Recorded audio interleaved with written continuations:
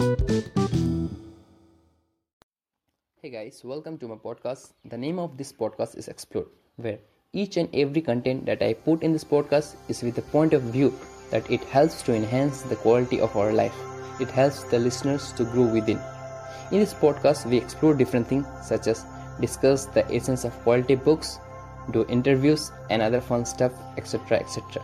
We do different things, but the motive is same: how we can enhance the quality. So stay connected. So today I am going to discuss and share about the essence of the famous book that is Who Will Cry When You Die by Robin Sharma. Really, this is a fantastic book. I have read it and I am deeply touched by this book. It is basically a life lesson from the monk who sold his Ferrari.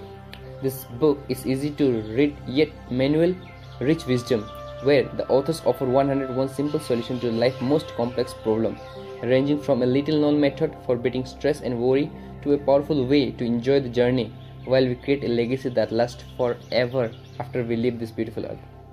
If we happen to talk about the author, that is Robin Sharma. He is the CEO of Sharma Leadership International, a global training and coaching service firm. He is the author of 11 international bestsellers that have been published in over 60 countries and 70 languages, a highly influential blogger and social media celebrity. Robin is also a much sought after speaker. So let's go. So the first chapter is Discover Your Calling. The author starts this chapter with a beautiful quote, and the quote goes like this: "When you were born, you cried while the world rejoiced. Live your life in such a way that when you die, the world cries while you rejoice." So we know that when we are born, we are very small, we don't know anything, we cried, we just know how to cry, that's all. But the people around us, our family, our relative, our neighbor, or the people, those who know us, they were very happy. So the author says that we have to live our life in such a way that when we are going from this earth, or when we are leaving this beautiful earth, or the time we are dying, the people should feel our absence, they should cry for us. Further, the author says that we live in an age when we have forgotten what life is all about. We can easily put a person on the moon, but we have trouble walking across the street to meet a new neighbor. We can fire a missile across the world with pinpoint accuracy, but we have trouble keeping a date with our children to go to the library. So in this world, we are artificially connected. I say this artificial connected means digitally connected, but naturally, we have less connections. So overall, what the authors want to say is that we have lost touch with our humanity, we have lost touch with our purpose, we have lost sight of the things that matter the most.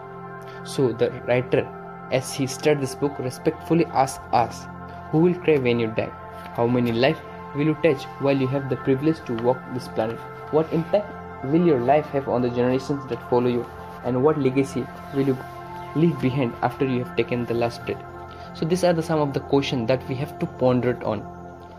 I personally, I have never thought, or I was never ever of this type of question, but after reading this book, my perspective has changed.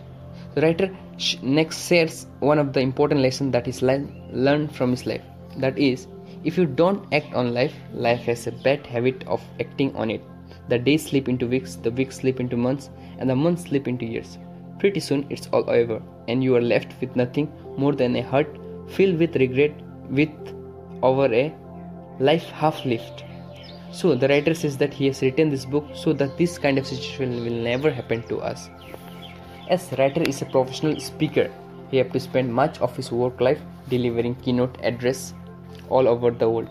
So while he has the chance to meet the different people from different walk of life, all these people ask the author about life, and the questions the author says, the question all the person from different walk of life asks is invariably centered on the same things. That is, how can they find greater meaning in their life? How can they make a lasting contribution to their work? And how can they simplify so that they can enjoy the journey of life before it is too late?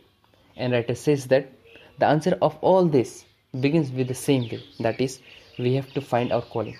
And what does finding our calling means, or discovering our calling means by the author?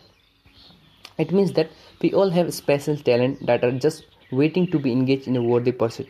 We are all here for some unique purpose, some noble objective that will allow us to manifest our highest human potential, while we at the same time add value to the lives around us. Finding our calling doesn't mean we have to leave the job you have now. It simply means we need to bring more of ourselves into our work and focus the thing we do the best or the thing we love the most. It means we have to stop waiting for the other people to make the change you desire. And the author concludes the chapter by saying a quote that was written by Mahatma Gandhi, and the quote goes like this: be the change that you wish to see most in your world, and once you do, your life will change. Overall, the essence of this chapter is that if you want to live your life to the fullest, if you want your life to be meaningful, you have to discover your calling. A calling means that your interest, your passion, what is there you love to do. So once you find it and once you start to work on it, ultimately you will live your life to. Thank you very much for listening. Stay safe. Take care.